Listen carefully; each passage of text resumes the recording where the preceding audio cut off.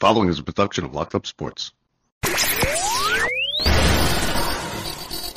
Everybody, this is Don LaGreca from the Michael K. Show. When it comes to talking sports, Bob Walters and Brett Grasso are the authority. Tying run at the plate in a 5-2 game with the Mets down to their final out. 1-0 the count to Alvarez. Here's the pitch. Breaking ball hit in the air to deep left field. Back goes Raley. It's going to go. Alvarez ties the game. He hits a hanging breaking ball, walks halfway to first before flinging the bat high in the air in jubilation. He has hit a 3-run home run to tie this game 5-5 with the Mets down to their last out in the bottom of the 9th inning.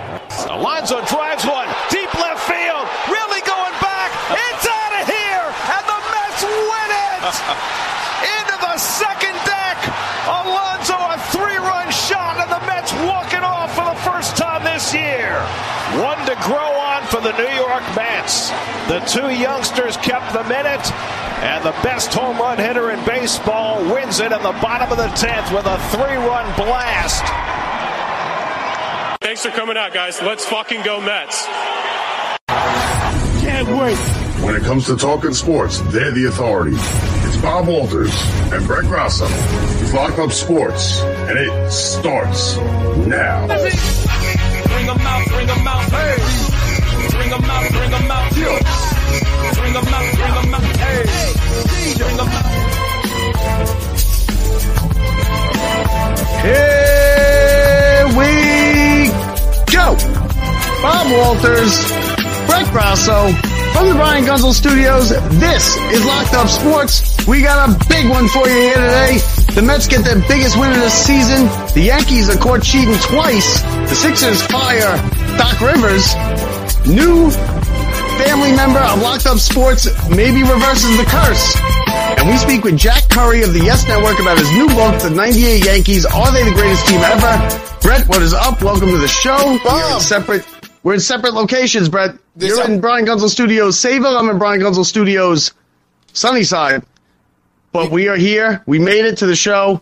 How are you? Wow. I am fantastic. Oh, my God. Yeah, we're in separate locations because congratulations on the new father of Locked Up Sports, the father of the new baby Bethany, Hope Walters. Well, I was already the father of Locked Up Sports, so I was already a father. Well, maybe the but captain. Now I'm like a real father. Now I'm a real father. But born on 5/17 at 12:45 at 7 pounds 2 ounces, Bethany Hope Walters. Congratulations, Bob, and Thank to you. the mother Sarah, who I've talked Beautiful. to. She knows she's doing well. Congratulations, she's doing well. Bob. The baby's doing well. She's doing well. Everything is great. It's unbelievable. And now imagine this, Brett. Imagine you've lived your entire life. The Mets have never lost. The Yankees have never won. Imagine. She's living the dream. That is that is the best part of this whole thing is I think this, since this happened, the most amazing Mets game I think I may have seen in a long time. That's the day she was born, was that game. It was unbelievable. I actually put money on it because I was like, she won. She's born. She's Mets fan. I'm Mets fan. Let's put money on it. She got called up. Vientos got called up. They're up. And they're crushing it. They are crushing it. Listen, last night's game, like you said, probably definitely the best game of the season. And maybe a season-changing game. I mean, the place was dead. It was empty when they hit the home runs. I mean, Vientos hit one in the 7th. I was on the train coming home, and I had seen they were down 2-0. So I'm like, all right, 6th inning, 7th inning. I'm like, all right, whatever. Let me just let this bet ride out. I put $100 on it, whatever. And it was like 2-1 or whatever it was. And the odds were 2-1. And I got home, and Vientos had hit the home run, so it was 2-2. As soon as I sit down, now this is going to go with the curse is not dead, because as soon as I sat down, they got 3 runs. Yep. And it's 5-2. The Mets were giving up they were stealing bases at will. They had 7 stolen bases, which were none of them were Alvarez's fault. They were all the pitchers. I don't know what they're doing. So they were on the verge now of losing this series. It would have been 8 or 9 series in a row that they either tied or lost. And the season was going down the drain. What happens? They get a 2-out, 3, you just heard it, 3-run home run by Alvarez was it a pinch hit home run? By Alvarez? I think it was, right? No, he was in the lineup. Oh, no, he was in the game. I'm sorry, you're right. He was catching. He was in the lineup. He hits the 3-run home run, a no doubt about it shot. And you're like, okay, here we go. I jumped up. I was on my couch. Bottom of the ninth, 2 outs. 2 outs. But then what happens in the 10th? Steals third immediately, base hit, 2-run score, and you're like, oh, here we go. Oh, man. That was the same thing. Now they're down 2. And you have to win that game. The whole thing was like, it's not enough to just have the comebacks, and it's a good story. You don't feel good about it unless you go on and win that game. No, you need to win the game. You need to win the game because now you blew it. Now it's like, okay, we came back, but the Rays are the best team in baseball and this and that, and they just beat us. Our bullpen sucks. So they get 2 more in the 10th, and you're like, and that second run is such a killer. The second run is the big killer because now you already start with the guy in second, which I had forgotten about for some reason. I saw him steal third, and I was like, did I miss something? I've been watching. I always forget about it. So because the Mets haven't played many extra inning games this year. They should have 2 regular innings before they put and the then run. Alonso comes up 2 on and crushes it. He crushes it into the second deck. A 3-run home run. They got crazy. And he was sick. That's another thing. He was sick with like the flu. Yeah, yesterday. He's been sick. He was sick today and hit another one. And he hit another one today. And I saw Buck after the game. They asked Buck about it, and he said, you know what? He's like, I'm trying. And Buck's got like a dry sense of humor. I find them funny. A lot of people don't laugh at his stuff. Like his stuff doesn't hit in the press conference. He said, he goes, well, I'm actually have some people looking into it. We're trying to figure out a way to keep him sick. Yeah. So, and you gotta love. You gotta love Alonso. What he said was they asked him about it, him being sick, and he's like, you know what? He's like, I didn't feel great, but my job description says baseball player. We had a baseball game today, so I came out and played. Yep. 3-run home run. He said, if I'm physically capable, I'll be in the lineup. Now it wouldn't have been a huge win because if they went out today and they lost 8-0 or 8-2 on one of these getaway camp day, it was like a camp day game, and if they would have lost today, that it almost negates last night. Yeah. So you had to back it up. They put the kids back in the lineup. Alonso another home run. The pitching. No, they didn't put the kids back in the lineup. Oh, they didn't. They didn't. Okay, No. I was at the hospital. I'm at the hospital. I'm in and out of these games. I had a big problem with this today. Huge. Okay, then I have a problem. Huge problem. You want to know who sat? Vientos sat. Alvarez sat. Alvarez sat. See, I hate that. Now listen, why do you it's even worse. So they questioned him before the game. So they go to Buck and they go to him in the press conference. They're like, listen. They're like, what's up with it? He goes, you know what his response is? Vogelback's a pretty good player, too. No. Quote, I quote Buck before the game. Vogelback's a pretty good player, too. No, you see, you can't do that, though. But the kids... It was so forget bad. About Vogelback. Listen, forget it. Vogelback's young, too, but forget about Vogelback. Tommy Pham played. Vogelback played. Yeah, Tommy Pham played. Tommy Pham's got to go. I don't care. Tommy Pham's got to go.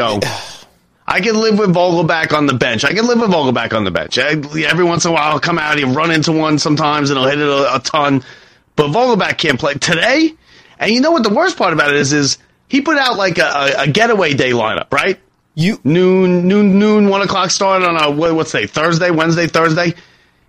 The Mets aren't going anywhere. They got Cleveland coming in. Nope. So it's not a getaway day for the Mets. This is my biggest problem with Buck. Let me tell you, and this is the only thing that worries me about Buck. And maybe this is part of listen, he hasn't had that much success in the postseason when it comes to these things. I think it may be where he wants to, listen, you have your lineup. There's guys on the Yankees who were those guys who you knew were going to come up as pinch hitters or pinch runners, or they had their roles on the team. These are not guys who were starting on the teams, on those great teams. They had their roles on the teams. And Buck is let's get everybody involved, but let's be fair to this guy, or let's be fair to that guy. No, we are here to put the best lineup on the floor who is going to win every single day, and I don't know why he doesn't feel that way. No, I don't think he's about matchups. I don't think he wants to be fair. Righties. I don't think it's about being fair. No, but he is. He's about lefties and righties and matchups. He doesn't trust the kids. He's on. It's a little tough to watch when Vogelback can barely hit righties. He couldn't hit a lefty if you tried. And God forbid he gets on the base, he jams up the base pass. Yeah. He can't run. It's a tough thing to watch right now when you have so much talent, and it's going to be different to see. Maybe that's just a now thing, and he's playing that early game, but down the stretch, I want to see if this lineup is consistent or if he's going to keep just running a new lineup, different guys, different spots every single night. I don't like that. Yeah, well, you can't. I mean, listen, that kid, and don't give me he needs give him a rest day game after night. Listen, he's like 20-something years old, Brett. No. We would go out drinking all night, and we'd be at the car wash. That kid probably barely 6 a.m. slept. He is ready to play. That kid wanted to play. That's not even just for them. That's for them and for the fans. That's for both of them. Let me tell you, you run those kids out. You want to get this team sparked some more? Every day. Let me tell you, Run them out every day. They squeaked by this game today. They got lucky in this game today. They almost blew this game in the ninth today. Yeah, and you know what? And the bullpen stinks too now. Yeah. The bullpen, which was all right, stinks. Robertson got roughed up and almost blows the game last night. He ends up getting the win out of the deal. But tonight he does come back. He goes and he gets a save. I'll give him that. He steps up. Good game. I mean, but it wasn't an easy go for him. Well, you can't, listen, you can't, in yesterday's game, in the 10th inning, you cannot give up not even in the 10th inning. Okay, they gave it up in the 10th. In the top of the 8th the top of the 8th is where they got the 3 runs. You cannot give up a 3 spot after you just get that huge 2-run home run to tie the game. Yeah. You can't give up a 3-run inning. You got to come up too many home runs all year long. Even McGill today. Finally, when everything's going well, we get him into the 6th, and boom. Home run. Well, the 6th inning's the killer. That's the one. But that's the one. And honestly, we haven't gotten pitchers into the 6th inning. Every time we have, we've won. We're 9-0 when we get our pitchers into the 6th inning. The Mets have the second highest amount of starting pitchers in games this season that have made it that have pitched into the 6th through the 6th inning. Yeah, it's terrible. You know what the two other ones are? It's Oakland. Okay. Yeah. And this team's not, and I think it's Boston, but this team's they're not as broke as we think they are. You know, then they're really not. They got some holes in the lineup, and the bullpen's got to get better. The starting pitching, listen, Scherzer and Verlander is what you need. If they can't pitch, you're dead, right?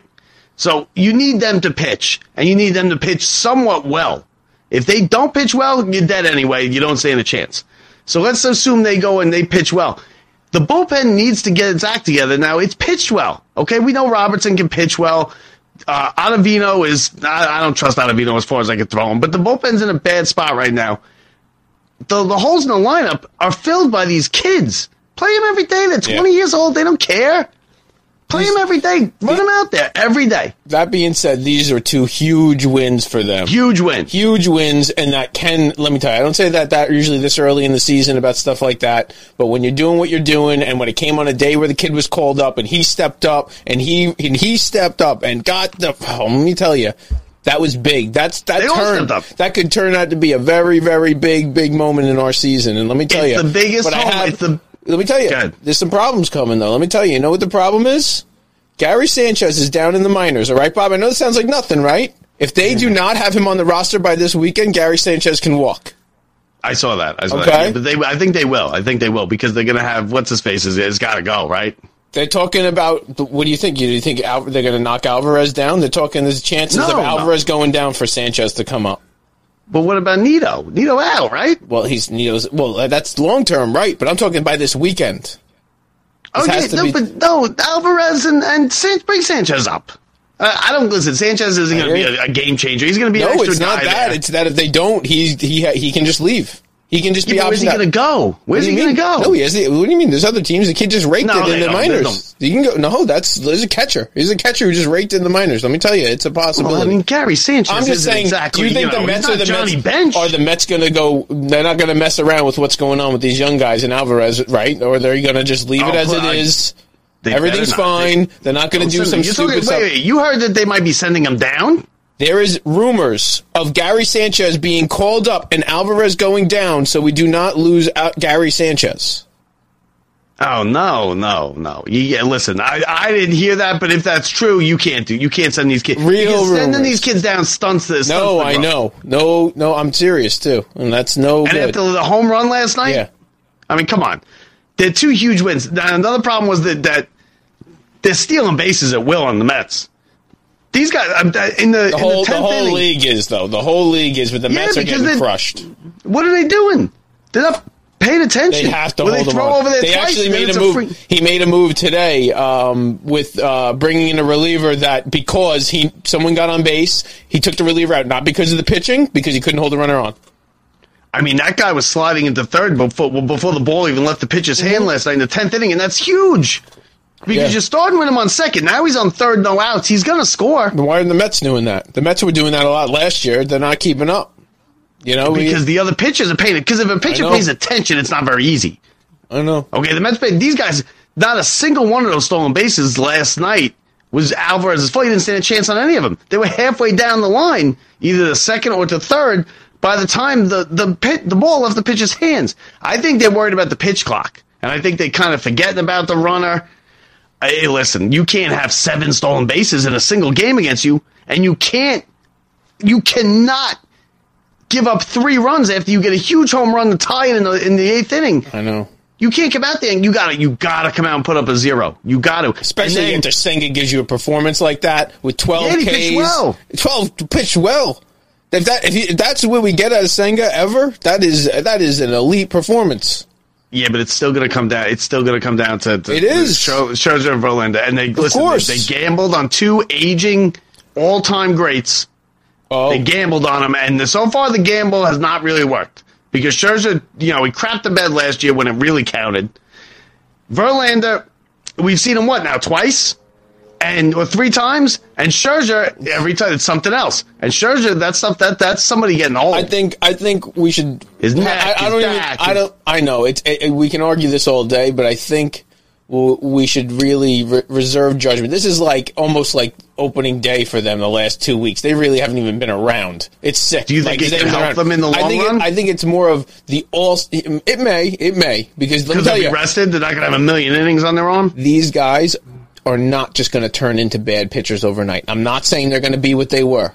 That is not the same. Verlander will. I'm telling you, Verlander will in steps up. Scherzer's a little bit more of a question mark for me. But let's judge this more at the All-Star break. If when the All-Star break comes and these guys, I'm talking nothing's happened since, we're in trouble.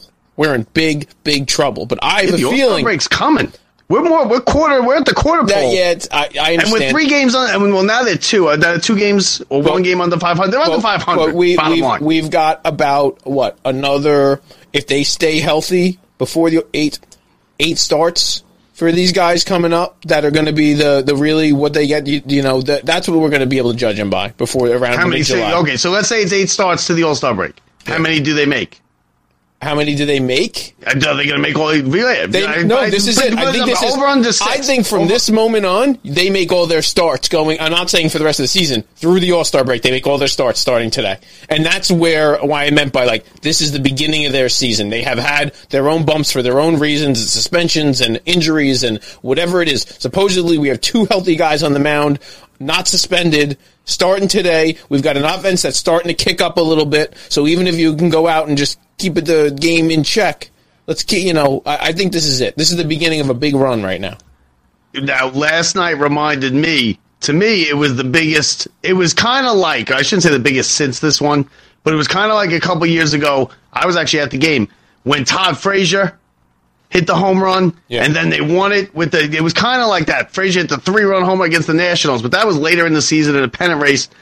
And a lot of people left. There was nobody in the ballpark for that. I saw a view from out in left center field. One of the fans, put it on Twitter, and there was nobody there. They all left. They all left. And I listen, sucks for you. And that should teach you a lesson not to leave, because what they have to do is stick around another 20 minutes. I know baseball games are not 5 hours anymore. Yeah, they're over in 2.5 hours. Last night's game was over at 10 o'clock, and it went 10 innings. And there was a bunch of home runs. It was not long. So you're leaving these games early. You know what? It's like the lights when Kirk Gibson's home run was going. You can't leave the game early. I'm sorry. I have no sympathy for that. Got work in the morning. Yeah, but so what? It's 10 o'clock. What are you going to do? Get home? Okay, so you gotta be traffic. You know what it's I've like. I've gone to a million games with you. You know what it's like when that parking lot gets locked up. When you're in that parking lot deep, you were like, oh, I got here early enough and I got to park real close to the stadium. You're like, that was smart. And then all of a sudden you walk out and you go, oh no, I'm not even getting it. You can't even back out. The guy won't even let you back out. You have 40 minutes just to get out of your spot. That's like when we saw Van Gundy. That's when we saw Van Gundy. Yeah, well, Van Gundy tried to nose in on me using his cell phone. The cop shut him down real quick. We almost got in an accident, but the cop shut him down. Cop shut him down because do you think the cop knew who he was that day? He might have. Yeah, no, he did. He turned. He goes effing Jeff Van Gundy on his cell phone. It was one of the most classic New York moments ever because you didn't care that it was Jeff Van Gundy. And this was prime Jeff Van Gundy. They don't care. No, it was great. Care. He was just like... And it was like Nick's head coach Van Gundy at the time, No, it right? was prime Van Gundy, yeah. Oh, he was hanging on to Alonzo Mourning's leg the day before. So the Mets, 2 big wins. Okay, now they play in Cleveland. You got Cleveland with Francona coming in. Is Francona still their manager? Yeah, right? Yeah. Yeah, he is, right? Okay. Yeah. Of the Cleveland what? The Cleveland Guardians. I almost forgot. I almost blanked on it. So now the other end of the spectrum is the Yankees. As expected, not surprised. Caught cheating twice this year. Twice this week, caught cheating. Listen, now that's like... I'm just kidding. I don't think Judge was cheating. That's like your wife catching you cheating at dinner. When you glance over, when you give the glance at dinner, and you didn't move your head, you just turn your eyes, and she's on it. You cheated. She knows the girl next to she knows the girl at the next table is better looking than her. You officially younger cheated. Than she is. You're not gonna hit a grand slam either way. But then he hit the home run. I know he did. So he hit the zone. Now listen, and I don't know because the next day there was kind of. They did I saw Judge came up, the Yankees got up and they were arguing, the Blue Jays were arguing about where the Yankees' first and third base coach was. Now that's a little petty to me because first of all, I've been to a million baseball games. I've never seen the first and third base coach in the box, right? Have you ever seen them like in the box? Remember when Gary Sheffield they're all used over to come the place. There's points where they didn't like it, and they moved these guys because certain guys got crazy into spots, and they. Well, because you have some guys like Gary Sheffield used to pull the ball, he'd kill him. Right. Oh no, that's different. Yeah, no. But some people are just in the wrong spot or too close to the field or whatever it is. But they're usually down the line. Now here's what was going on, and the Blue Jays kind of recognized it. He was tipping his pitches. Okay. Well, that's the thing he was tipping his pitches, and that's and good for Judge if you can catch somebody tipping your pitches. Part of this game is cheating. People don't understand. Part of what's ingrained in baseball, part of those is stealing signs. That's why signs are hidden. That's why you have the indicator. And part of it is if you're dumb enough to have a bad sign or a bad indicator, or we can figure it out, or you can tip your arm angle or tip your whatever you do, whatever that tip off is. It could be your coach. He moves his arm this way every time. It's like a poker tell. You never know where that tip's coming from, and Judge is taking advantage. What's the weirdest indicator you ever had on a team you played on? Well, what was Mr. Wade's Harold indicator? Leslie? No, it's got to be a Leslie indicator. No, Leslie was Wade. good. Leslie used to just cross his arms in the dugout. That'd be the throw on the play at second. We do a pickoff play at second. It was always a classic game to be like touch the actual logo on the hat as opposed to the tip of the brim. Like they brim a lot because the coach said we'd grab the brim a lot because you'd have fidgety coaches who couldn't keep it together without hitting the indicator for no reason. And people would just be stealing. Well, you can't have that. You can't have something you do normally. But I'll give you the Mr. Wade. It's not even an indicator. It was the steal sign. So this is what he would do. If you walked and they weren't paying attention and he wanted you to just go to second, there's nobody at second, he would say, no means go. So you get to first and he'd go, no. And you just have to keep running to second. And so, the pitcher would have either on a walk, you'd be walking, you go into first, and he'd be at first base, and he'd be like, no, and he's yelling no. And I remember this one time in particular, and we never used it ever. It's like you're never going to use it, and all of a sudden it's Frank Greco, and he's walks, and he's coming up, and Mr. Wade's screaming at him no, and Frank just he's like, what the? And he just stood there because he had no idea what was going on. He never went anywhere. The one time we wanted to use it didn't work. Bad indicator. There's the problem right there. I'm not going to get into it because it's Sayville. Nobody cares about Sayville Middle School baseball. But there's the problem with the Sayville Middle School baseball. Frank Greco, good athlete, good guy. I like Frank Greco. Yep. Not a baseball player, nope. right? Nope. Football player. Another one, Mike Lynham. Maybe the best soccer player in Suffolk County.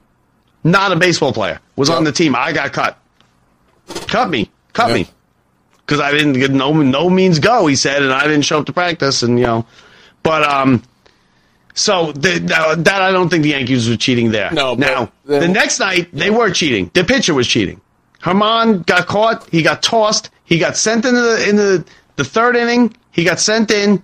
Told there was too much stuff on his hands. Came back out in the fourth inning. They checked him again. Why don't they realize they're going to check you the next inning again? Like Scherzer did it. They checked him the next inning. They're going to check you the next inning if you get. Maybe if they tell you to go do maybe something. they say that more often than we realize, and they don't follow up. I mean, Like we only see it. No, we only see it on the ejection side. You don't see every other time. Yeah, but nobody gets ejected. There's two ejections. There's been like 5 total. Yeah, but maybe there's warnings way more often than you think. And they go in, they barely fix it, and they come out and they don't give him a hard time because the guy's not going to eject him. Yeah, now Herman got ejected. I know that, but I'm just saying that I think this is happening. The warnings more often than you think. I think the ejections are very rare. Now he said it was rosin. I don't think it was rosin because you haven't really heard much about it since, right? The Yankees aren't like going dying on the hill if it was rosin. No. The ump said it's the stickiest he's ever seen. Yeah, that's what they all say. The cop is going to go take the stand and say he's the drunkest guy I've ever seen. So he was. I don't think you just say that for no reason.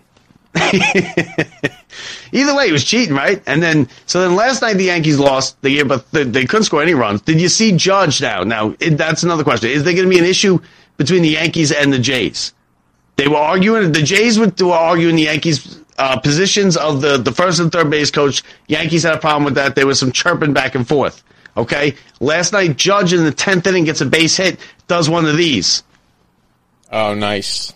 Like I wasn't looking. Yeah. So you gonna throw? They didn't. Throw it, they Judge? should. They should. I don't know if you should though, because it was your fault. Now, from what I understand, I heard a couple of catchers. I'm not saying they should either, to be honest with you. But I heard a couple catchers say that it wasn't really the pitcher tipping his pitches as much as it was the catcher being lazy, setting up early. Judge getting something from the first base coach. Yes. That where he's setting up, and they said he was lazy.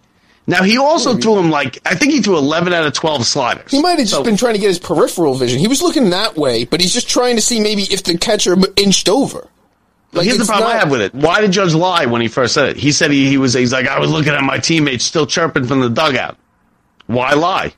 Because you don't want to tell anybody if you know what the thing is. You figured something out. You don't ever tip it off. There's guys who know that forever, and nobody's ever known, and they've just hit guys well. It's not just for no reason. They were like, I figured something out on a guy. They never told a soul. They don't even tell your own players half the time because you might be on their team next year. Then the guy stops doing it. Yeah, that's when they stopped doing it. That's exactly right. That's when they stopped doing it. I mean, I don't think it happens as often now. Now they can pick up on that stuff a lot more often, but in the past, there's guys who were probably some of the best pitchers ever that just had tells. And it went around the league, and they couldn't throw their curveball without it fucking getting crushed. All right, so when did we start throwing F-bombs in here, Brett? I have a daughter now, young daughter. Let's ease it with the F-bombs. Well, listen, only one of us is married with children around here, Bob. All right? All right, so now we're gonna play for you the interview we did. I was just saying, it seems like a year ago. It was yesterday, 2 days ago. We did it. We spoke with Jack Curry, YES Network. Great spot. We talk a little bit about the Yankees this year. We talk about the 98 team. Brett, is the 98 team the best team ever? No, right? No. 86 Mets versus 98 Yankees. They're not the best Yankees team ever. No, they're not. They're not the best Yankees team ever. And then, how many are in the Hall of Fame? Was it 4 of them? But you got 2 guys in the Hall of Fame, only 1 no vote. Well, that's a good. Well, yeah, you had Jeter and Rivera. Yeah. Bernie's not in, right? You have he's in the Rock and Roll Music Hall of Fame. Bernie. Yeah, he's got a better chance of getting in the Rock and Roll Hall of Fame these days. So anyway, here's our interview. Jack Curry, YES Network, about his book, The 98 Yankees, the greatest team ever. Enjoy the interview. All right, you know him as the studio analyst for the Yankees pre- and post-game coverage on the YES Network. He's also a New York Times best-selling author. His latest book is The 1998 Yankees, the inside story of the greatest baseball team ever. His name is Jack Curry. Jack, thanks for joining the show. Oh, I'm happy to be here, and thanks for having me, and thanks for the interest in talking to me about my book. I appreciate it. Absolutely. Now, like I just told you before, we're two Mets fans. The '98 team is what I feel gave the Yankees fans all the cockiness, where they, in April they'd be asking their boss off for November 3rd for the parade, and then it would come true every year. So but I did read the book. It's an excellent book. Now that team, it's an interesting team. You call it the greatest team ever. They started out, though, losing 4 of 5. And then Joe Torre had kind of a meeting with the team. Tell us about the meeting and tell us about how the team took off after the meeting. Yeah, Torre wasn't happy with the way the team was playing. He thought they were stale. He thought maybe there was a little bit of a lack of effort there, a malaise to start the season. So before Game 6 of the season, which is pretty early, he calls a meeting in Seattle. And he expressed himself, guys, but I think what he also did that was important is he opened up the floor to the players. And David Cohn was very outspoken. He talked about sort of finding a reason to hate your opponents, and he brought some reasons up. Paul O'Neill had been dusted by the Mariners, and Edgar Martinez had swung at a 3-0 pitch with a big lead. And, guys, I kind of tongue-in-cheek call that maybe the greatest meeting in baseball history because Knobloch leads off the game with a home run. They beat Seattle. They go on to win 64 of their next 80 games. So whatever had afflicted them in the first week of the season, it was gone pretty quickly. And they had a swagger back, and they had a dominance that they carried throughout the year. Do you think they go on that run without the meeting? It's a great question. I'm going to say that talent always wins out.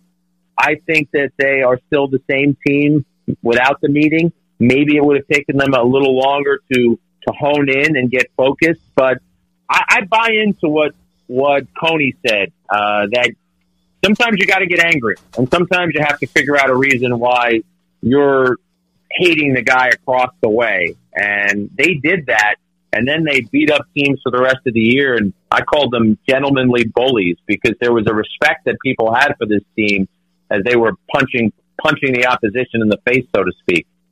Yeah, I mean, there was nothing gentlemanly with Armando Benitez. But listen, I'm not going to get on anybody for beating up Armando Benitez. Now, before the season even got started, isn't there a story I heard about Jeter saying that someone was like a bus crash in Tijuana? Is it true? Is something like that? Yeah, I cover that in Chapter 5. They were flying before the season started to San Diego to play an exhibition game against San Diego State. And for whatever reason, the aircraft that they used was an international aircraft that couldn't make consecutive stops in the United States. So it flew from Europe to Tampa to pick them up, and then it couldn't land in San Diego, so they had to go to Tijuana and bus to San Diego. And that should have been the easiest thing in the world, but the bus driver went up on a median.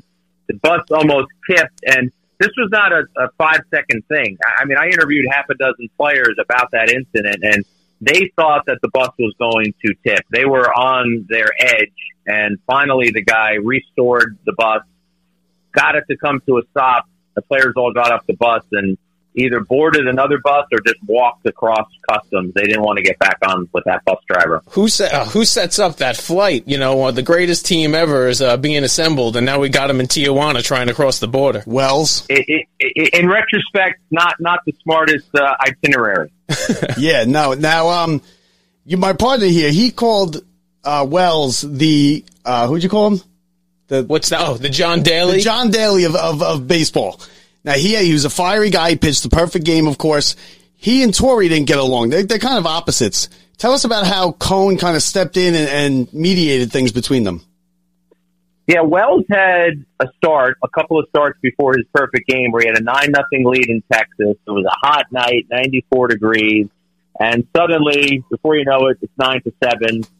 Torre pulls him out of the game. He doesn't like his body language. And Wells is kicked off. Wells says, I'm going to rip him to the media. Cohn says, don't do that. Have a meeting. Try and hash this out.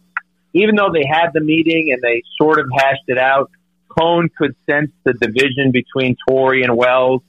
And that's why I think Cohn is the unsung hero of that team. He says to Torre, let me handle him. I got him. I'll take care of him. And Wells ends up pitching a perfect game.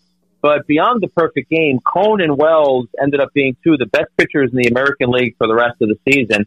And guys, a little known fact, they used to stay away from the team on the road. They would book their own hotel. Cone thought it was helpful to Wells to just be away from the team. Didn't have to be around autograph seekers, didn't have to have a curfew, probably appealed to the rebel in Wells that he was apart from the team. And it worked well. They finished 3-4 in the AL Cy Young Award voting. So Wells was a great pitcher, a great teammate, a great chaperone. Now, that's something that could kind of go the other way, too. You know, some players might look at that as, oh, why is he getting special treatment? And that could rip apart a clubhouse. What do you think about that? Well, a lot of what happened is, I said Cone was a great teammate, chaperone. I meant to say, I said Wells. I meant to say Cone. Cone and Wells would invite their teammates to hang out with them. So that's how they bridged that gap. They would have little get-togethers in their suite, and every player was invited. So some showed up, some weren't interested, and honestly, guys, some didn't know. Homer Bush, who was obviously a backup infielder on the team, I interviewed him for this book, and he said he didn't even know. He didn't realize that Cone and Wells weren't staying with the team. That's fun. That's funny. Now, El Duque was a key part of that team. Explain to us when he came, why you say he was the most important piece to that team. And also, Cashman said that when the first time he saw him, he had never seen him pitch in the major leagues. He had never pitched a major league game, yet he knew he was going to be special. Did you see that as well? Yeah, he was fascinating, guys. I feel he was the most fascinating guy on that team. And the story you're referencing with Cashman is the first time he saw Duque pitch in spring training, and they're just getting their first look at him. He sensed an aura about Duque, and he compared him to Michael Jordan. So you can't go much higher up the athletic totem pole there than to throw Michael Jordan out there. I just saw a guy who was so comfortable in his own skin, who so wanted to succeed, and was both a pitcher and an entertainer. And El Duque was a gift from the heavens for the Yankees. Just a team that was already really good. They were 40-13 before he makes his debut, and suddenly they have another ace thrust into the mix. So I love to watch El Duque pitch. I don't know. You can throw Louis Tiant and Juan Marichal in the mix, but I'd never really covered a guy who had that kind of motion with that front leg coming up and almost hitting his cheek, and he never gave in. He was going to make you hit his pitch. Now, if you look at his career numbers, he ended up walking a lot of guys because he never gave in. But what a fascinating pitcher, and he pitches the most important game for the Yankees that season, ALCS Game 4, and is the reason they beat Cleveland. Yeah, I was going to say that because the year before was they lost to Cleveland. It was the midges, right? No, that was later. That was Jabba Chamberlain. That was later. They lost. That was Mariano Rivera giving up a. You're right. Yes. A game homer to Alomar Jr. in Game 4. So yeah, they felt they left something behind that year. You're right. Oh, you see, now all my Yankee friends are going to kill me for that one. But so now, you talked about the playoffs and the El Duque start. That was really the first kind of adversity this team has faced, because when you blow through the regular season like that, 4 out of 5, losing 4 out of 5 in the first week is really not a big deal, in any baseball season. But now they're down 2-1. El Duque's pitching. Tell us the story about at the restaurant earlier that day. Yeah, you mentioned it, and it's true. This is the first real bout of stress and pressure that this team had. You go back to Game 2, Chuck Knobloch had a defensive miscue where a ball is loose and he doesn't chase it, and the Yankees end up losing 4-1 to Cleveland. They lose Game 3. So now they're asking themselves, is this 114-game regular season going to go up in smoke? And the night of the morning of Game 4, they're in Cleveland, and Joe Torre sees El Duque in the hotel restaurant bussing tables. It was a busy restaurant. They needed some help, so here's El Duque chipping in. So Joe pulls him aside and says, do you realize how important tonight's game is? And El Duque says, yes, but you said the most important word, tonight. Right now I'm hanging out with my friends, and I will be ready for tonight. And Jorge Posada told me when El Duque showed up 2 hours before the game, Posada was feeling a little antsy himself, and he said the way that El Duque walked into the clubhouse, he said, we're fine. He said, we're going to win this game. Well, I would imagine it was tough for that team to even enjoy the postseason ride. You know, when you got that kind of pressure on you, just ask the Bruins for this year in the NHL. They did this, they did it and they blew it. But like, if you don't win it, nobody's going to remember you the way that you're supposed to. Was it more of remembered. a relief after they tied it up? After they tied up that series, they went on and they blew away San Diego. But do you think it was more of a relief for this team than a happiness when they finally did win it? When I've been asked my most memorable moment covering the 98 team, I say it's the clubhouse celebration in San Diego, and you're exactly right. I felt that it was a mixture of joy and relief. Someone who had something hanging over them that they knew if it didn't go the right way, everything you had done to that point was not going to matter. And we saw evidence of it, guys, a few years later. Seattle Mariners in 2001 win 116 games. Nobody talks about them. They are never brought up. They should not be brought up as one of the greatest teams ever. They were one of the best regular season teams ever, but they didn't finish the deal. No, I think the Yankees caught a break in the NLCS with San Diego beating Atlanta. Do you think Atlanta could have challenged the Yankees better if they would have got past the NLCS and San Diego? You know, I don't know for this reason. San Diego was a good team, man. I mean, Kevin Brown and Sterling Hitchcock had the postseason of his life. You look at that San Diego lineup, they threw some good players out there, from Gwynn to Caminiti to Joyner. And if you look at the series, guys, I mean, they were in position to win 3 of the 4 games, San Diego. They just didn't. Game 1 obviously doesn't go their way. Tino has a grand slam, which the pitch before, you can argue it was a strike. We talked about that in the book, but I don't know if Atlanta would have fared any better than San Diego, because I think San Diego was a really good team that year. I mean, yeah, you could say they had a chance, but I mean, they got swept, and the Yankees won, what was it, 9-3, right? In one of the games. They won the games by multiple runs. Well, it was, the first game was 9-7. Okay. Yeah, the other games were close. I mean, go back and look at it. They were close in the 5th, 6th, 7th inning. The Yankees were better. They definitely were the better team, but you can go through every one of those games and see a spot where the Padres could have said, hey, this game could have and should have gone our way. Yeah, the second game was 9-3. You're right. That was a blowout. They won the first game 9-6. I mean, game 3, 5-4. Trevor Hoffman gives up the homer to Brocious. And then they didn't score in game 4. Pettit shuts them down. The Yankees won 3-0. How important to this team was Ferocious Brocious? Just a player that sort of came out of nowhere. I mean, he hit 200 the year before in Oakland, did play good defense. The Yankees were hoping he could play good defense and hit a little bit. And then he ends up hitting 300, 19 homers, 98 RBIs, playing a Gold Glove type defense. Just another player who I think Cashman described him as a gift from the heavens. Just fit in so well, was very well liked. Also had that tenacious approach at the plate, which every Yankee had. They made pitchers work. That team was unbelievable about making pitchers work. If you didn't throw strikes, they're going to take the walk and let the next guy do the job. Are those extra guys, like those guys who stepped up, is that a product of being on such a good team like the Yankees, like, Brocious or Shane Spencer, or would they have had seasons like that somewhere else? Or it's just that you get fit into that lineup and you see what's going on at the clubhouse, and it all comes together?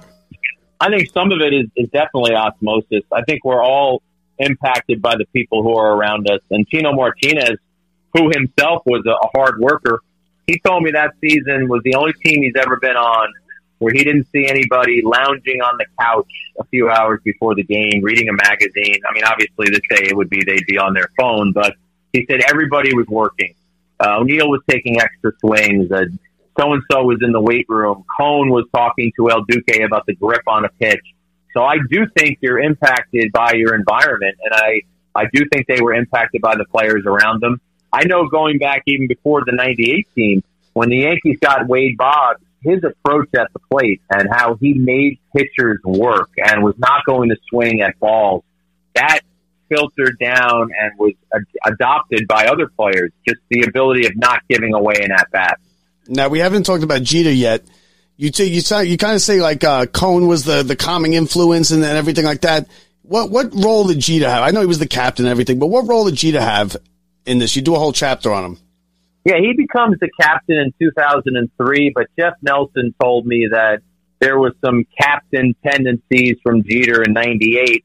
But Jeter was not the rah-rah, scream kind of guy, getting in people's faces. Jeter's leadership came from the way that he prepared and the way that he played, and also his confidence, guys. I have covered baseball for more than 30 years. I don't think I've ever met a more confident player than Jeter. He could be 0 for 20, and Pedro Martinez could be throwing a no-hitter. Jeter would go to the plate believing that he was going to get a hit. And if Pedro struck him out on 3 pitches, he'd believe he was going to get a hit the next at-bat. And I think that confidence, when your teammates see that, again, I think that makes them believe even more. Well, I mean, I don't blame him. Jeter's a fairy tale. I mean, look, the 3,000th hit, the last at-bat, he's had everything he's ever done has been just storybook. I don't blame him for having confidence like that. No, not at all. It's just, and the other thing, guys, and Cone has talked about this with Jeter, mental strength. This is a hard game, and you're going to fail a lot. Cone talked about Jeter being the best teammate he's ever had. So when the game was over, Jeter was on to the next. And not everybody can do that. Paul O'Neill told me he would lie in bed staring at the ceiling after an 0 for 5. After an 0 for 5, Jeter would walk out of the clubhouse eating an ice cream cone, getting ready for the next day. Yeah, I mean, listen, Jeter did one of the hardest things. He did it all without a misstep, all in New York City. And it's not like he didn't go out. He wasn't like a shelter homebody. He was out. He just was doing everything right. No missteps. You know how hard that is? You know how many people have failed doing what Jeter did with the talent? I mean, look at just Matt Harvey. And I'm not saying he has, but he just recently retired. He kind of succumbed to the New York nightlife and everything.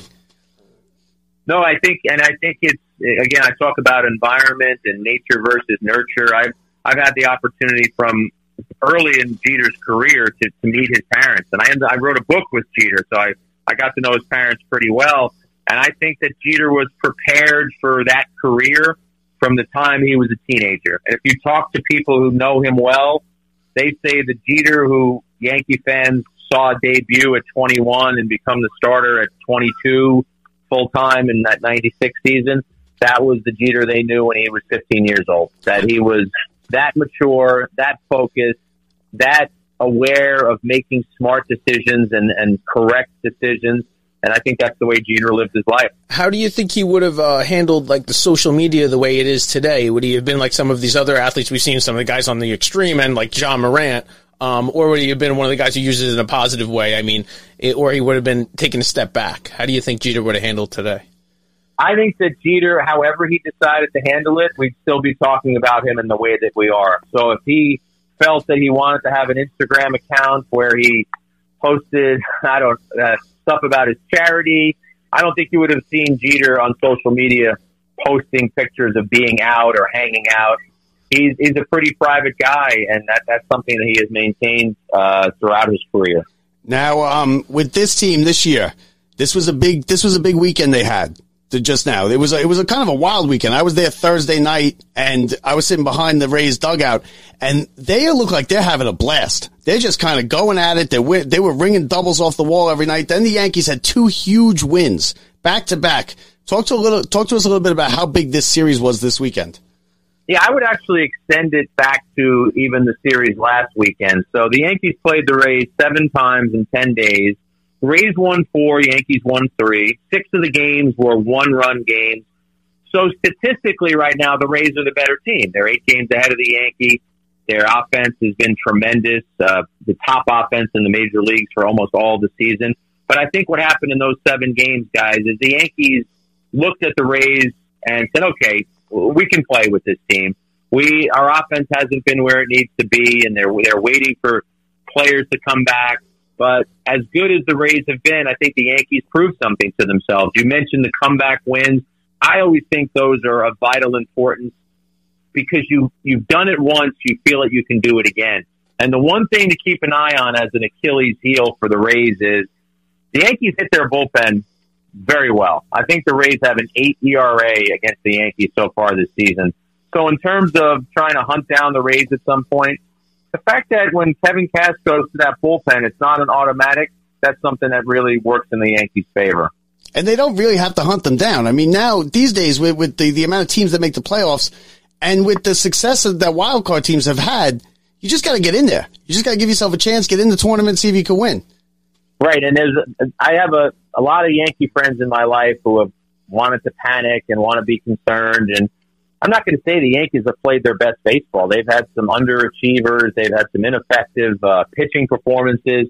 Cole's really been their only consistent and reliable starter. But if the playoffs started today, the Yankees would be in the playoffs. They would get the final wild card. So you're absolutely right. There's 120 games left. There's a lot of baseball left. They're in a beast of a division, so it is going to be hard in that division to climb over teams. But they play all those teams, and I think as they get Severino back and Stanton at some point, they're going to become closer to being whole. And there's a lot of baseball left and a lot of time for them to make an impact in the East. Severino never pitches, though. I mean, come on. Is he coming back and then it's another month with, I mean, Severino's great when he pitches, but he never pitches.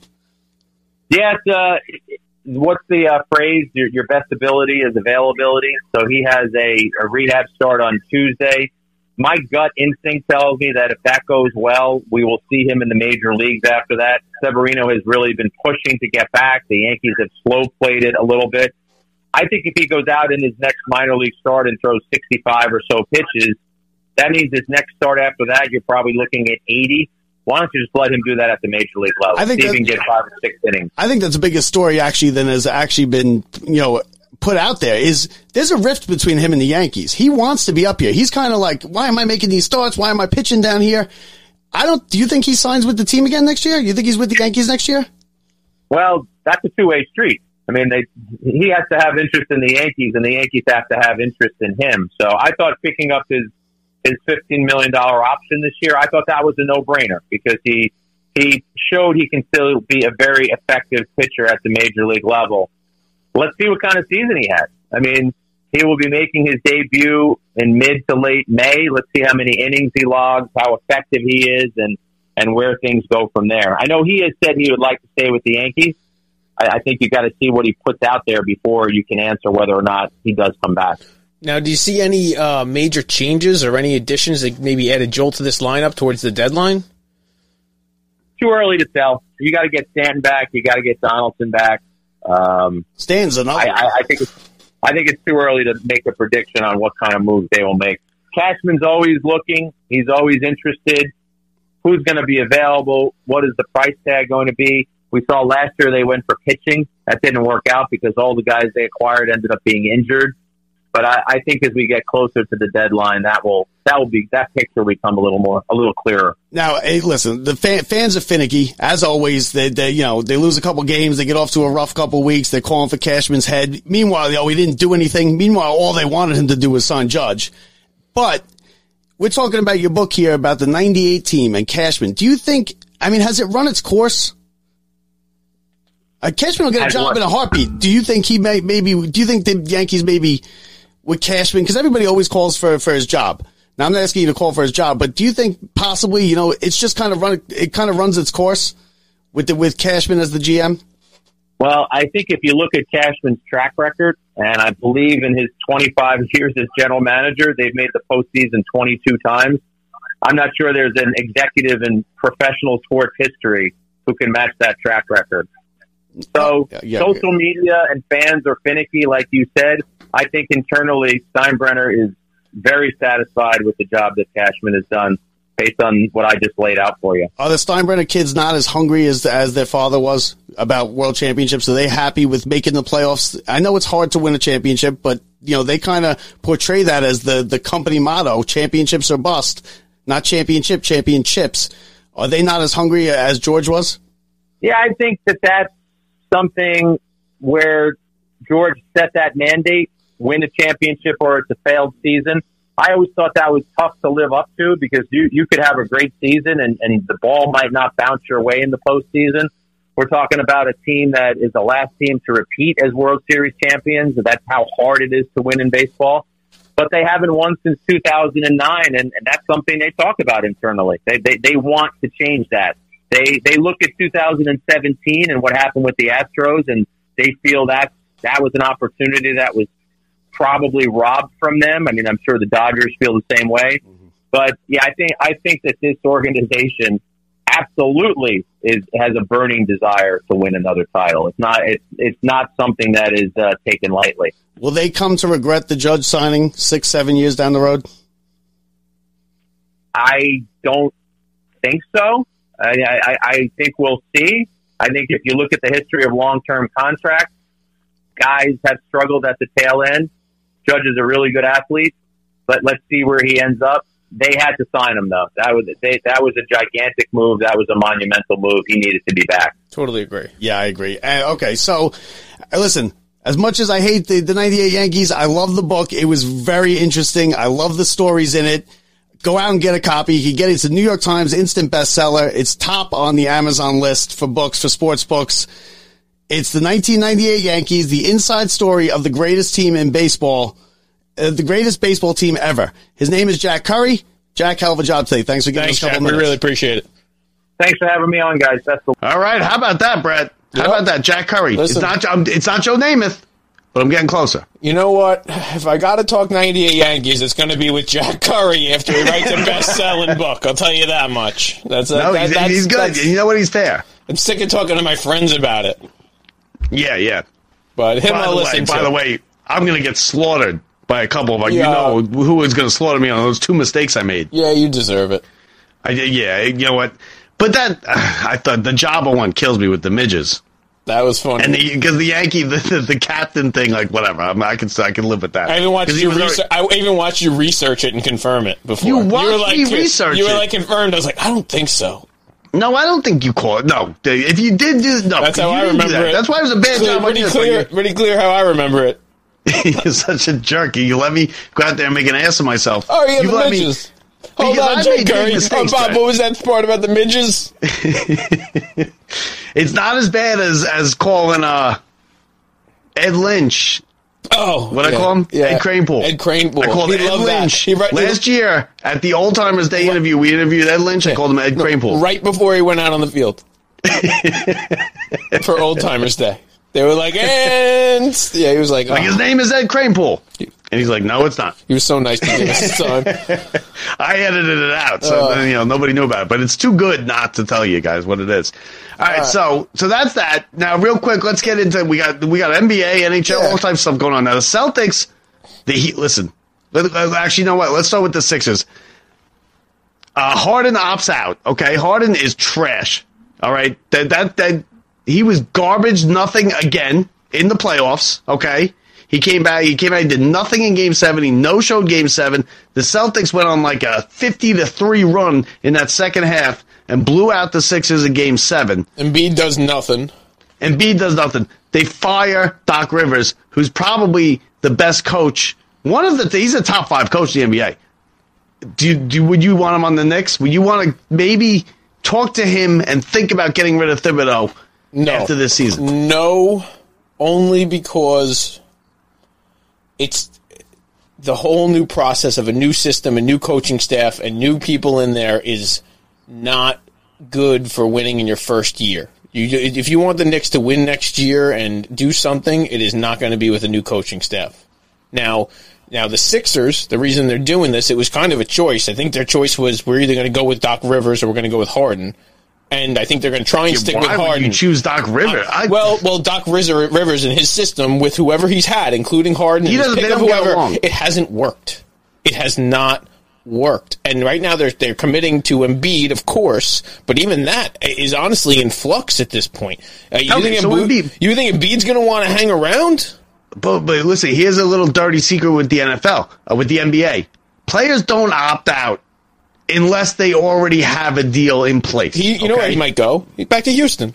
I know, but why? Why is anybody going to pay him this money? It's not even that. He wants like a 3 or 4 year deal instead of his 1 year. He knows that. It's not even that. Like, I don't even know what numbers you're going to give. I can't imagine either that somebody would give max. him. He wants him basically a max. He's not going to get the super max. Who's giving him max? I don't understand that's my question. Maybe they will, but I can't imagine. Like, I would never want to be like the Knicks and giving him a max deal, even if you had the room. I wouldn't want him on my team. Like, would you rather? Let me ask you this: would you rather Julius Randle or James Harden? Next year, Julius Randle or James Harden on your team? Who do you want? I don't even know, to be honest with you. I think it's a toss-up. I think it's a dead heat. Like I don't even think it matters. In the playoffs. Don't even think it matters. Harden, Brunson or Harden? I don't want Harden at the tail end of his career dipping, because the next 3 years of Harden is not pretty. That guy does not work out for a moment in his whole life. The next time he touches a basketball is the day that he is paid to come into whatever team he's playing for. Yeah, but see, I think Harden loves it. I think he loves his life, right? He likes making the money. He just doesn't care. He doesn't even like basketball. He doesn't know. I'm not saying he's not a hooper and doesn't like to, like, he could go out and do whatever. I'm saying he doesn't care if he wins. He's not, that guy will not lift a weight, do an ounce of cardio, or do anything until the moment he has to show up to a camp. And he'll play. Listen, here's the deal. You're paying for, and nobody's coming to see him, right? Nobody's like, oh, we got James Harden, let me go buy season tickets. No. So, right? No. He's not drawing anybody. It's all about the Sixers and Embiid. It's about Embiid. No, the whole thing was them together. It was an MVP performance by Embiid. Does that equal them winning in the playoffs? I don't think so. You need Harden to show up every day. You will get consistent enough play out of him to make Embiid an MVP. You won't get it enough to win. You'll get 2 50-point games a season. Not to go win 3 7-game series, you won't. You're not going to go win 3 7-game series with Harden, I don't think, ever. I don't think you're going to get consistent. 4. No, I know, but you got to win 3 to get. I understand, but Bob, I understand, but you have to get. Listen, you're talking about getting to the finals. These guys are the guys who are trying to get past the second round. Forget about winning 3. Those guys got to win 2 and then win. Like, it's really that ridiculous with me. This is one of the best teams, one of the best players who is just cannot pass this point. No, because he doesn't care. And Doc Rivers, obviously, $100 million. They gave Doc Rivers a shot. You know what? I'm all for a new coach. Bring in Nick Nurse. Everybody wants him. Everybody fired everybody. I would take Doc Rivers in a heartbeat. Listen, the Bucks, the Suns, and the Sixers need coaches. This is crazy. They were like 3 of the top 5 teams in the NBA. They are, and they still will be. That's crazy. That's crazy. And Doc, listen, if you gave me, do I want Harden or Doc Rivers? Give me Doc Rivers. Yeah. Doc Rivers is a good coach. Well, how about this? Give you LeBron or give you Jokic? What do you take? I'm taking LeBron. I think the Lakers are going to come back and win the series. Triple-double every single day. This guy is unreal, and nobody cares. Nobody cares. Ready? Brett, I'll give you $100 bill. I don't know the answer. Who was the last American-born player to win the NBA MVP? The last American-born player. The last one to win the NBA MVP. Wow, that's tough. 3 seconds. 2, 1. James Harden. James Harden. Do you believe that though? Like really? He won an MVP? Yeah. Come on. And he stinks. He kills teams. You really think the Lakers stepped up in this series? You think so? I think the Lakers. Yeah, I do. I think the Lakers win tonight. They played it. Tonight. Yeah, they played tonight. And the Celtics. Listen, the Heat. How about the Heat? Let me tell you. How about Miami? No. How about the Heat? And how about the Panthers? No. What a disappointing performance by Jason Tatum.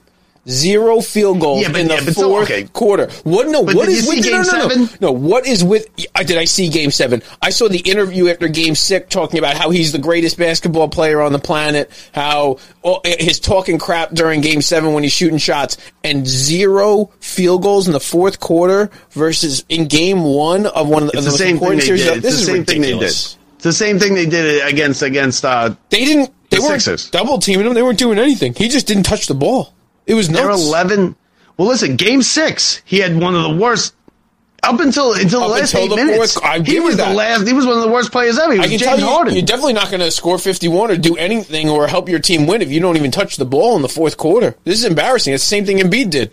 What's going on with these guys? How are these MVP? These guys are the MVPs, the all NBA MVPs. How are they not touching the ball in the fourth quarter with 4 minutes left? Well, the opposite of James Harden and Kyrie and all these guys who just decide not to show up is Jimmy Butler. 35 points last night, killed it against the Knicks. It's like playoff Jimmy Butler, and he is one of the most amazing stories in basketball. He was junior college. Do you know that? Junior college, making himself onto a college because nobody would take him. That kid worked his way up into the NBA draft and out of nowhere becomes and so humble and so quiet about it, and he gets nothing. He's another one who gets no credit. Him and Jokic. They should be playing each other in these finals because nobody gives a crap about either one of these guys. And they talk about LeBron, and they talk about KD, and they talk about they talk about Embiid, and they talk about Giannis. And you know what? They were down 25 points in that game. LeBron won them flash. Yeah. No, you're right. LeBron might do it. Let me tell you, if LeBron's going to prove it, he might do it. Now, who wins? To do the Celtics? Celtics. Now the Celtics back against the wall. You have to win game 2, right? Celtics win game 2. They win it convincingly. They win it by 10. Because that's exactly what the Knicks did. Remember, Knicks dropped game 1, but that game 1 cost them the series. The Celtics were up by 14 in this game. They were up by 9 at the half. They blew this game. They blew it. Absolutely blew it. Now the Lakers were getting blown. Were getting run out of the gym until the fourth quarter. Yeah. They came back. Yeah. Almost came all the way back. They ended up losing. Falling just short. They're some big defensive switch in the fourth quarter. They bring over Hachimura on Jokic, and all of a sudden, then they shut him down. He only gets 2 attempts and shuts him down in the fourth quarter. Now, good luck with that. That lasted for 5 minutes. Yeah, good luck with the whole game with that. Yeah, exactly. And they're playing. Listen, I'm not betting against LeBron. I think the Celtics win. What happened? They're playing right now, 14-13. Oh, okay. It started already. What time? It's already 8:30. We're way long here, Brett. You don't even know what day it is. You just had a baby. You have no idea what day it is. The other before you were like texting me like it was Friday. So, then let's get the hell off this show, Brett. People don't want to watch this anymore. Yeah, we're getting there. So now, real quick, is my baby Bethany Hope Walters. She's the new love of my life. She's the new star of the family in Locked Up Sports.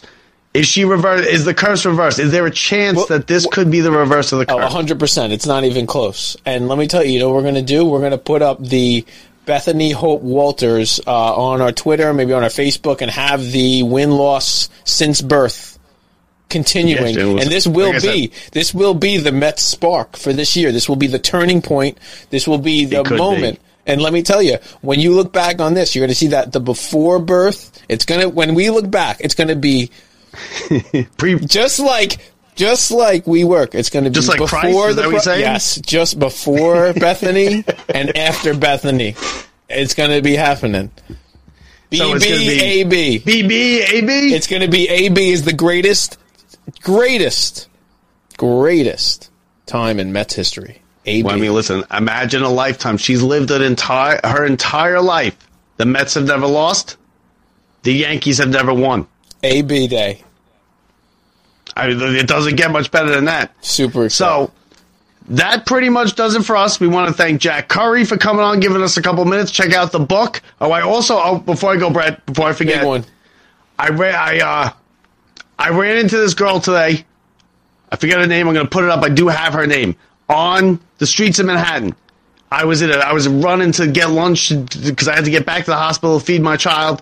She asked me, something about, do you have a second? I was like, what? Okay.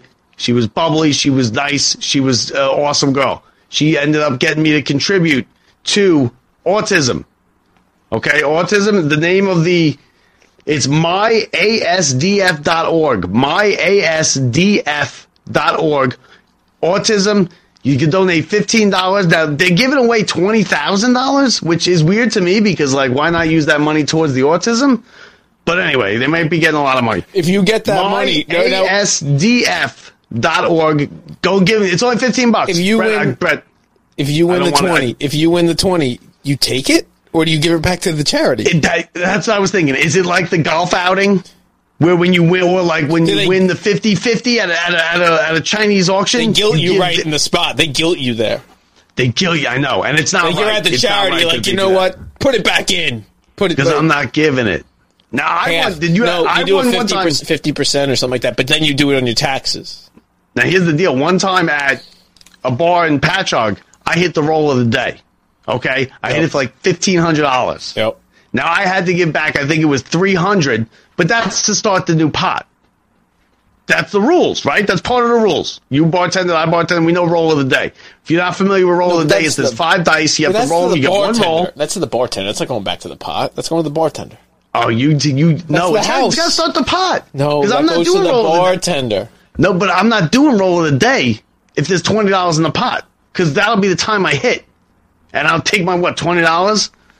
I'd be pissed if you hit the roll of the day and it's $20. I hit it. It was now Take it from a former bartender that did not go back in the pot. So what'd you do? You started it at $0 or like $25? That's how it works. You started the. You got somebody to roll the dice, give you it's $1. Oh, For people don't know, it's $1. Real tough crowd. 5 dice. Real hard. I got you to roll with nothing in that pot.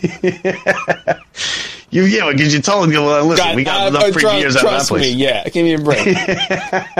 Got the pot of $500 by the end of the night. Okay, so listen, donate. It's $15. Okay, Brett, don't autism. Don't give me any garbage. I better see you on there. You're throwing out good karma all week. I like. Yeah, this, Bob. this is I'm a changed man, Brett. I'm a changed man. I like it. Like I'm helping the kids.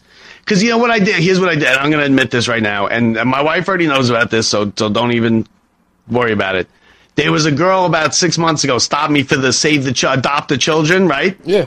Adopt a girl, pay for the pay for the feed, the food, whatever. Some poor children, save the children. She was cute, okay? She was flirting with me. I was flirting with her. Yeah.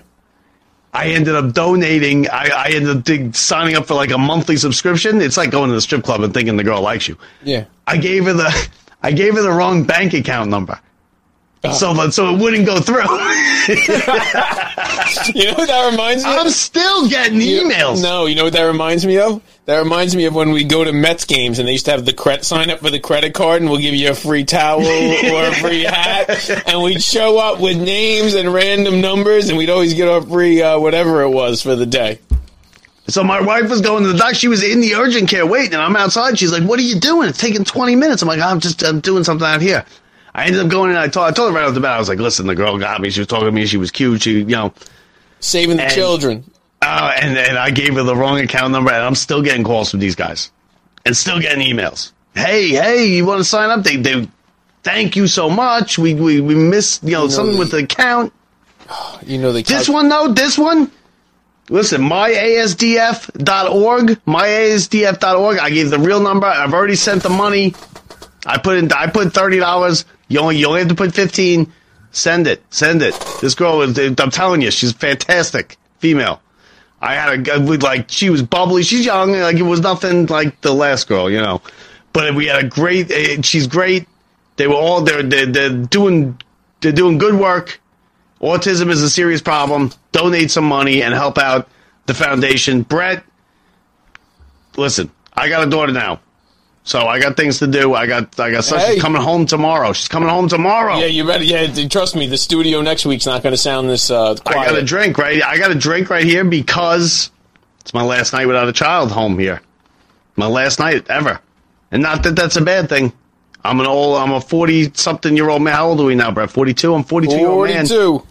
Exactly. So now let's go watch these basketball games. Enjoy the basketball games. Let's go, Mets. Congrats, for Brett Bob. Grasso, I'm Bob Walters.